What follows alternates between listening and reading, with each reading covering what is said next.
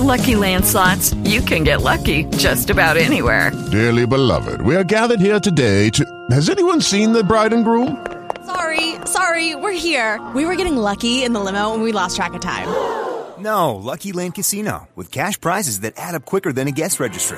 In that case, I pronounce you lucky. Play for free at LuckyLandSlots.com. Daily bonuses are waiting. No purchase necessary. Void where prohibited by law. 18+. Terms and conditions apply. See website for details. Fear will keep the local systems in line. Fear of this battle station.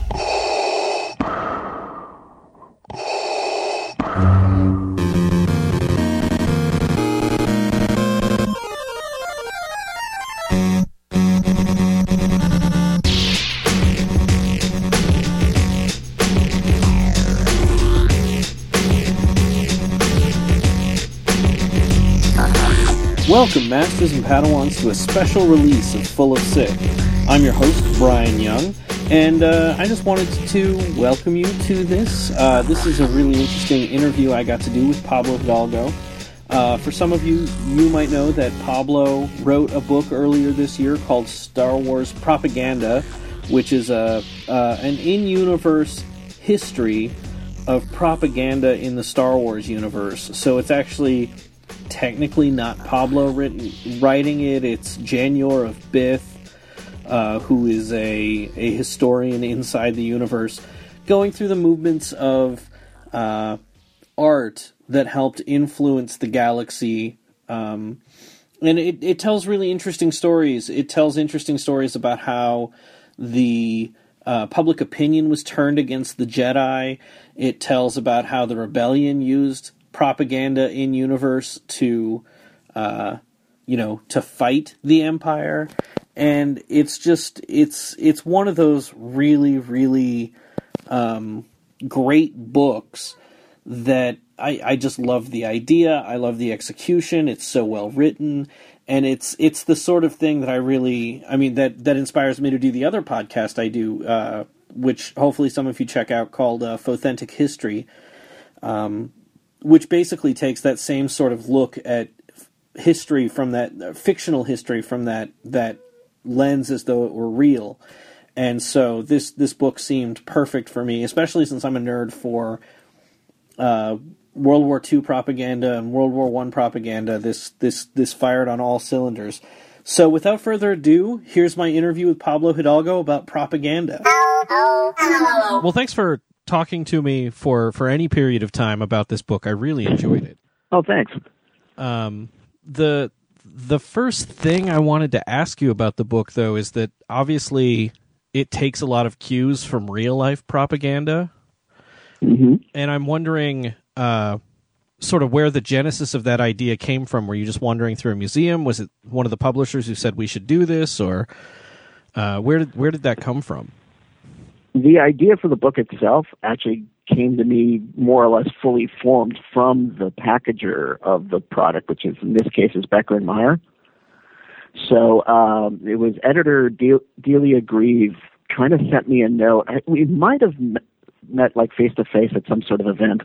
Maybe she was here in the office and she said, "Oh, I've got something that I really want you to work on." But she wouldn't tell me what it was at first. And then it was only like a few weeks later that she sent me a description of what it is they were aiming to do, and it was perfect. I mean, it was exactly the kind of book I was wanting to do for a while. And it just turns out that I am sort of not exactly a collector, but I do a lot of research into propaganda art. Like I'm a huge fan of the Imperial War Museum in London, and every time business takes me overseas to London, I always try to hit the Imperial War Museum, and they've got amazing examples there, as well as a really well-stocked library and gift shop with all sorts of books on the subject. And my sort of fanciful notion in the back of my mind, it would be like, man, I wish I could make a Star Wars book that the Imperial War Museum would carry in their gift shop. And so that was sort of my unstated objective with this project. So there's obviously like a degree of propaganda posters that we've kind of had in the real world, and some of them range from ridiculous. Like, I'm sure you've probably seen the one with Hitler is like a ghost in some guy's passenger seat. It's like, if you're not carpooling, you're helping Hitler. Yes. Exactly. Was there, like, where did you draw the line for that sort of like tongue-in-cheek ridiculousness for this book, or was it something that the publisher said, here's all the art, go to and write stuff? Most of it was a mix, because some of the art was already generated for other projects, so we just kind of folded it into the narrative of the book. But in other cases, we needed to generate something new. And Star Wars, I mean, to me, always works best when it's rooted in some sort of real-world analogy, some sort of historical context. And so a lot of the World War I and World War II art, which now, like, the ideas and the themes seem almost quaint in comparison to the sophisticated messages that we get nowadays, it just felt right. Like, it felt right for there to be that kind of stuff that, although we think of it maybe as a bit ridiculous nowadays, it was created in all earnestness back in the day. So the line itself really wasn't it wasn't this hard line that we had to tread. It was just, take inspiration where you could get it. Yeah, with the book, it seems like it tells this story that's sort of slowly unfolded through the prequels and the Clone Wars about the turn of sentiment against the Jedi that seems almost subtle. But looking at it from the propaganda angle, it seems like you've been able to like connect those dots in a more clear way than we've seen in the franchise elsewhere. And I'm wondering if you could talk about that, if that makes sense. Yeah, I think so. I mean, one of the things that the format of the book afforded us to do by making it in universe and giving it a distinct voice, in this case being January Biff, being the author of it, it let us talk about in-universe subjects with a bit of an editorial voice, which is hard to do when you're trying to be a dispassionate third-person omniscient narrator in other guidebooks that we've done. So as a result, the author, in this case, the fictional author of this book, can cut to certain chases and make clear things that were only subtext in some of the other material that we've done. Because he's got a point of view. He's got a point of view of what happened to the Republic. He's got a point of view of what happened to the Jedi. I suppose because he's a fallible mortal writing about a historical subject. You can disagree with what he has to say, but I think it's a compelling point of view. Granted, I'm biased, but I think it's an attempt to have someone who lived through this all, who would have been centrally located during the war and as a result had knowledge of the Jedi, but he also witnessed the galaxy kind of forget them and change their opinion on the Jedi. And so, that's a unique position to be in to explain all that, how that happened. How important do you think are examinations like this, not just in Star Wars but in the real world, to go back and say, like, this is where the media of the time brought us? There's obviously, it's so funny. I get this comment like, wow, this is such a timely book, like, because there's so much happening in this world today that reflects this. There's discussion nowadays about how media influences things like this past election and whatnot. And it's like, the reason it's timely is because that's always been a reality that we face. I mean, we have this, we recognize it now, but it's always there. So this book is kind of always relevant, because ever since we learned how to communicate to the masses, we've been using it for various agendas. So I think it's an interesting topic, and I'm hoping that it inspires people to look at the real world examples from either recent history or just decades ago. So. One thing that you did in the book that I really loved, and I'm probably like the only person who got excited about it, was the inclusion of Paulo as one of the artists. Yeah. And I'm wondering if you could talk about like why you decided to do that and how hard it was to come up with like what you would call like the names of the years and the month on that invitation that he did for Amidala's inauguration. Sure. It was so. We were when looking at the timeline suggested by the book and the content that would be there to be. You wanted to have the first chapter to really sell you the notion that it's a more peaceful, elegant age before the war came. So we wanted to come up with messages that showed you what it was like before war swept the galaxy. And the real world analogy that I was looking at, because I was looking at a lot of World War I and World War II stuff, is the idea of having a story about a coronation, because that felt like as far removed from some of the more brutal wartime messages you'd have. So something like really sophisticated, really classy. So, the timeline obviously suggests that it should be Amidala's coronation. So I did research on what, old turn of the century coronation messages would be like, and I adapted that for Naboo. And it was one of those things that just, in the genesis of it, it's like, well, why not be Paulo? Why not, since he went on to become an artist? And, and he'd be, the Naboo culture obviously elevates and celebrates their young. So even though he would probably be more or less the same age as Amidala, it makes sense to have, given that they're willing to make a queen, a 14-year-old a queen, it's like, well, why can't a teenager also be the artist commemorating that? And the dates and all that come from the season 4, or are suggested by the season 4 episode of Clone Wars, the finale of the Box arc, where we find out a little bit more about Naboo's history, because there's an assassination attempt or a kidnapping attempt on Palpatine during a major Naboo holiday. So that became a source of inspiration as well to how the Naboo culture looks at their history. One of the other things I found interesting, I don't want to harp on Paulo too much, but he was one of those characters I was always fascinated by, and I like how you just sort of threw away in the end of the book with just the short bios of the artists that he ends up in like a labor camp for the Empire and like creating art for the Rebellion. And I'm wondering, like, as you're going through and crafting, not just for Paulo, but for biographies for all of these artists, sort of like, what are you going back and looking to, and how much of a free hand do you have? I imagine you probably have a more free hand to do this than just about anybody, but to tie that into other things in Star Wars.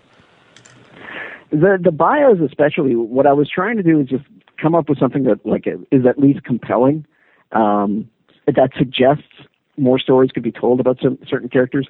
There's certain threads among the artists, like if you follow through, you realize one artist made the transition of pushing too much against the stylistic boundaries of the Empire, and he gets arrested and put away because he did something that offended I think he offended Grand Moff Tarkin because of the execution of some of his art. So it's trying to come up with bios that could otherwise be dry and not very interesting, but suggest story in and of themselves. And if someone wants to take that and take Paulo and do a story about him, that'd be great. So I didn't want to close off too many loops there, as it were, but just give enough interesting information that should inspire someone that they take it and run with it.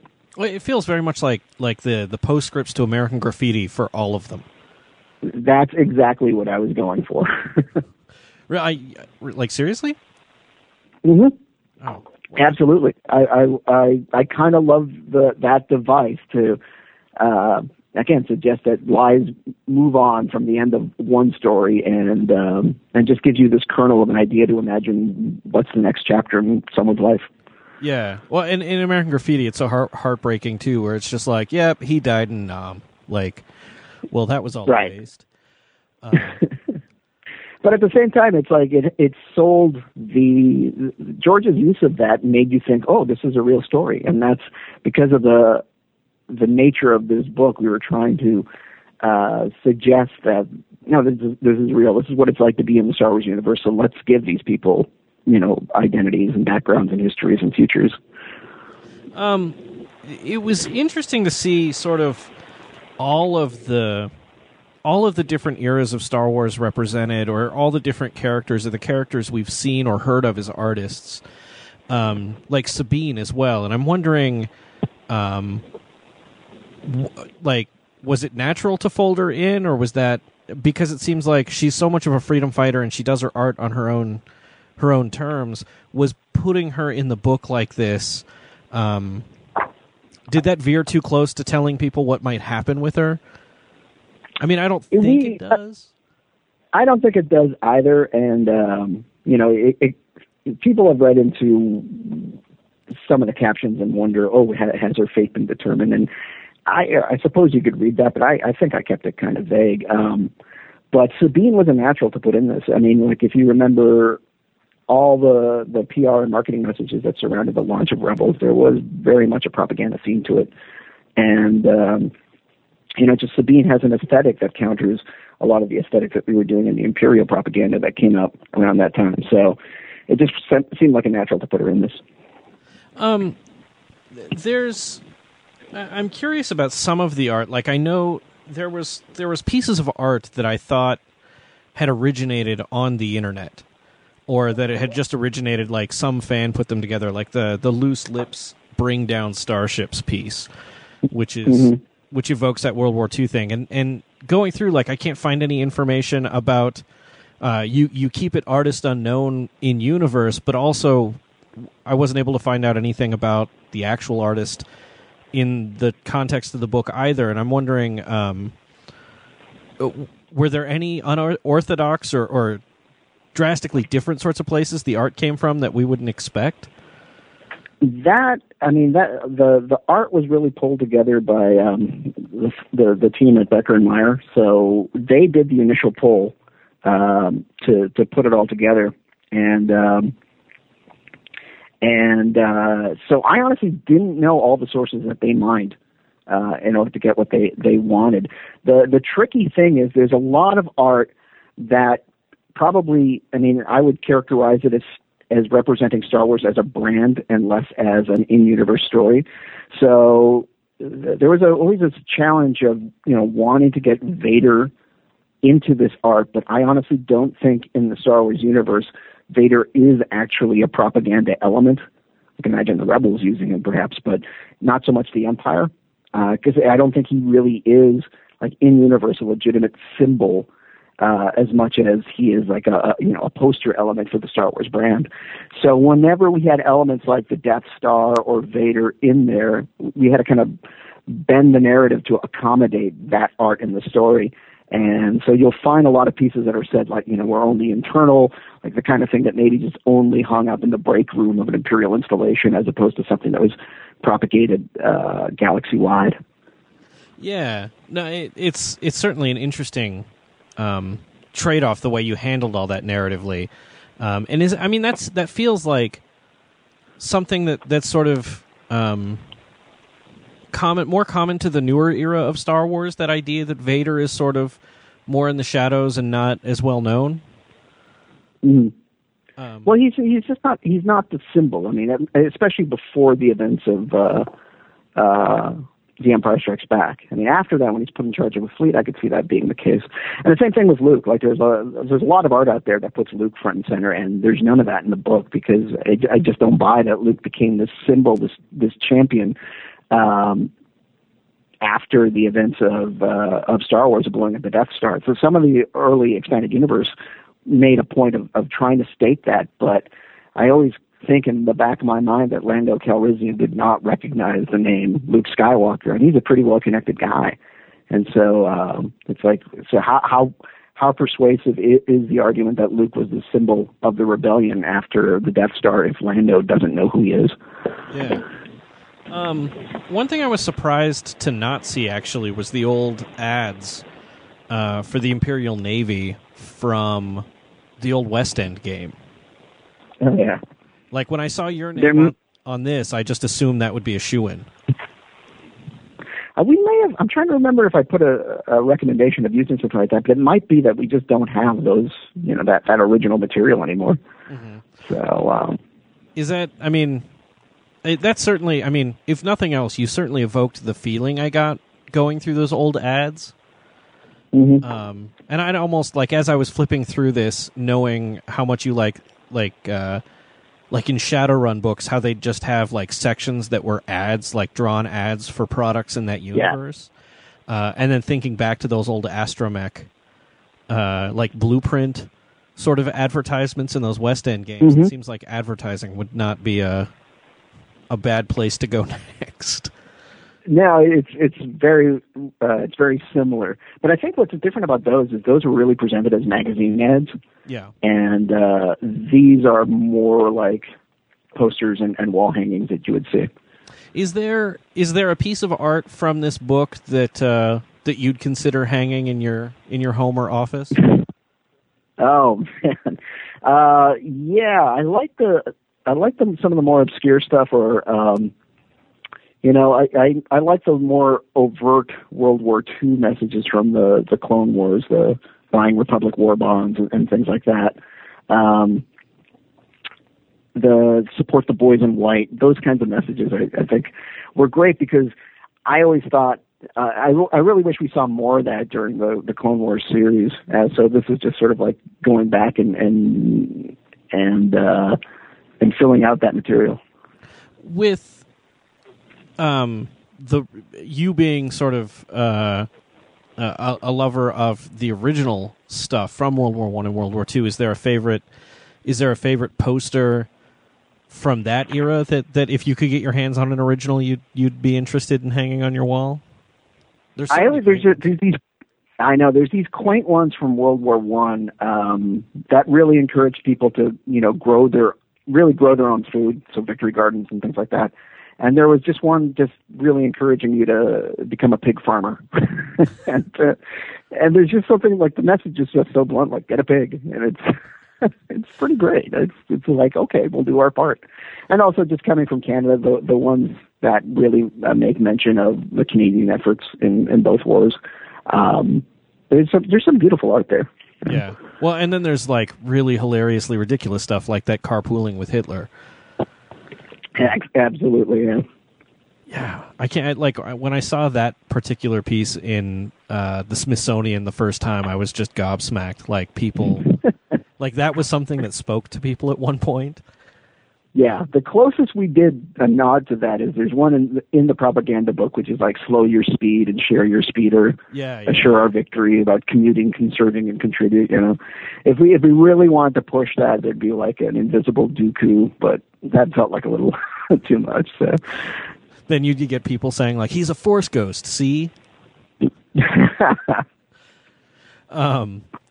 How long did it take you to put this book together? Like, as far as your writing is concerned, that kind of thing always fascinates me. I'm not sure how fascinating anybody else finds it, but I do. It's kind of a blur. I want to say that it took, I don't know, it feels like less than a month, honestly. Mm-hmm. This whole thing came together pretty quickly, and the only sort of there was a gap in time where more art was commissioned to fill in the work, and so that once it came in, it all turned around really quickly. With projects like this, is your process different than what you'd have an outside writer coming in, or is this the sort of thing that pretty much only you can work on because you're sort of so entrenched with everything? Well, I do think another author could have done something like this, but I mean, I get the benefit of knowing some of the content that's coming in the future, knowing all of the content that's coming in the future, and then making sure that the stuff that's in the book either is reflective of that, accommodates it. And I'll be honest, like, there might be some Easter eggs in here that will pay off as more content comes to the forefront. So that's the kind of thing that I like to think that only I could contribute when I work on a book like this. But as an author, it's like I make sure that whatever I write, then I don't become the person who signs off on it entirely. Like, the rest of the story group, particularly Leland and Matt, look at it, and they look at it as dispassionately as if this would have come from an outside author. And I want them to do that to keep me honest, to make sure that I'm not, doing something that we would not have allowed any other author to do. So I kind of recuse myself from the editorial pass that I would normally do from the story group, and insist that it gets looked at through that lens. Having gone through it and having put it together and taken so much of that Star Wars teaches so much that the authors behind it have learned from history and cinema and everything else. By putting this together in this way, what is it that you hope people take out of it or can take out of it? Well, I hope it creates an interest in wartime communication that has happened historically. I hope that, if an image crosses the path of a Star Wars fan, that then they recognize, hey, I saw a Star Wars version of that. And then maybe it provokes them to do a little bit of research or just find out more about it. That's George always thought of his entertainment as a way to teach, but not so heavy-handed. It was more like to create these subtle reinforcements so that you'd be introduced to a name or an idea through Star Wars or Young Indie, for instance, and then perhaps be encouraged to read more about it because you saw them in the context of a story that interested you. And I guess you could Young Indie would probably be another. You could just do a real book through the lens of Young Indie like this. Oh, absolutely. I love like these kind of artifact books, and I think Indie lends itself to that. The idea that someone living within the fictional world has decided to catalog it and brings with it their inside knowledge and their point of view. I think it becomes a really compelling read that way to me. Is that something? I know with like Young Indie, that was something that George Lucas was really passionate about packaging with all of those behind the scenes or those documentaries, historical documentaries, to kind of help give that context. And that was something that he was very upfront about, talking about the history that inspired Star Wars. Is that something that's still sort of at the back of everyone's mind, or is that just sort of a relic of people left over from his days that Star Wars gets that? I do think it's always an opportunity, and if it makes sense to pursue it, we'll do it. A lot of that stuff came out of, and particularly Star Wars. Like you think about the Star Wars in History documentary that we made. A lot of that came from celebrating the back catalog stuff, and as you know, we're always now in constant production, so there's more opportunity to talk about what's coming up next as opposed to what just came out from another angle.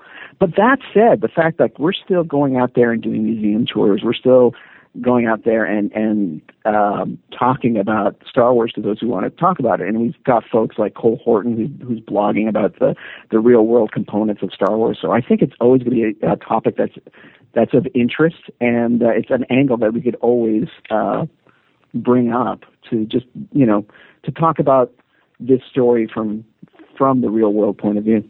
I mean, have you found that in your life sort of useful to relate to the real world through the lens of Star Wars?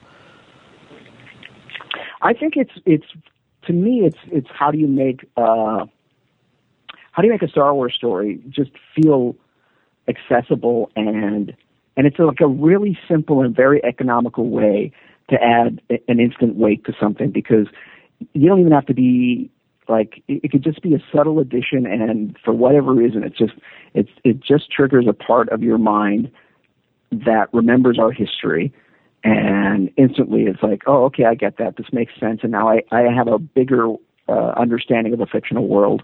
Just little things like putting Empire Day in season 1 of Rebels. Like we didn't spend a lot of time explaining to you what it was, but just by having this imagery, the sound, and evoking all these things that we know from history, it's like you instantly get a sense of what it's like to live in that time. Or even, was that you who named Chancellor Villacham? Yeah, it was.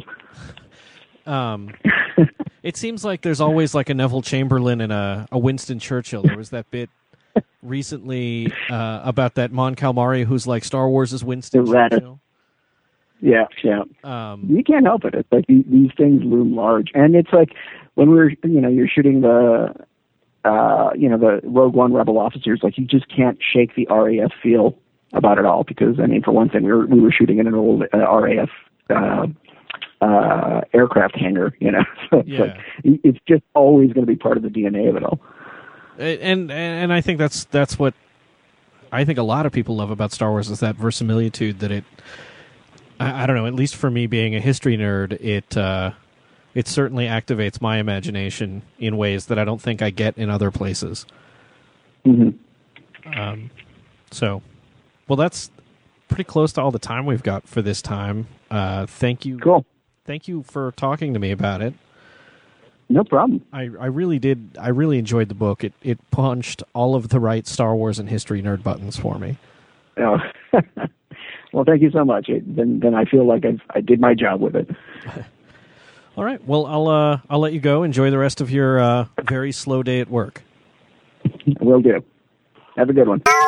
Yeah, I really like talking to Pablo about stuff like this. He's just probably, he is the most knowledgeable Star Wars fan, and it's just his great fortune that he gets to write in the universe and that he gets to, make decisions about the universe and work in it and play in it every day. And pretty envious of that. That's certainly the dream. So for propaganda, you can find that in print wherever books are sold, or you can order it online. And I would recommend that you get it. It comes with 10 prints of some of the art that's in the book, that's featured in the book, and it just tells a lot of really great stories that you don't necessarily, you wouldn't necessarily imagine in the Star Wars universe. So, you can find Pablo online on Twitter at Pablo Hidalgo. Ask him about Transformers or something. He probably hears enough about Star Wars. And you can find me online. You can find me at Swankmotron. Or you can find me, I write short stories on Patreon. You can find me at patreon.com/Swankmotron. And you can find my writing regularly at StarWars.com and a whole bunch of other places.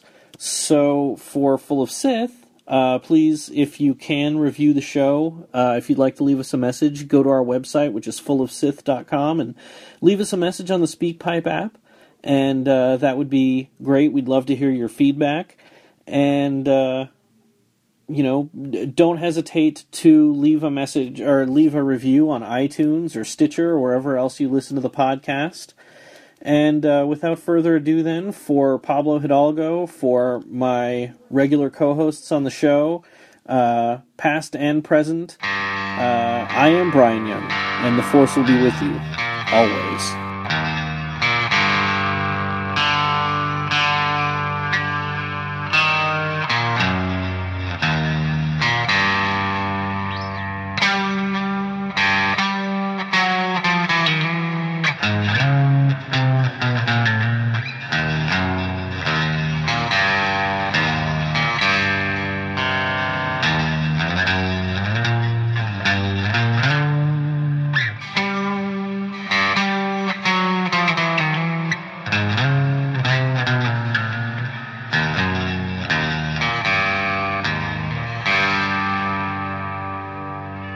Sir, if you'll not be meeting me, I'll close down for a while. Okay, round two. Name something that's not boring. A laundry? Ooh, a book club. Computer solitaire, huh? Ah, sorry, we were looking for Chumba Casino.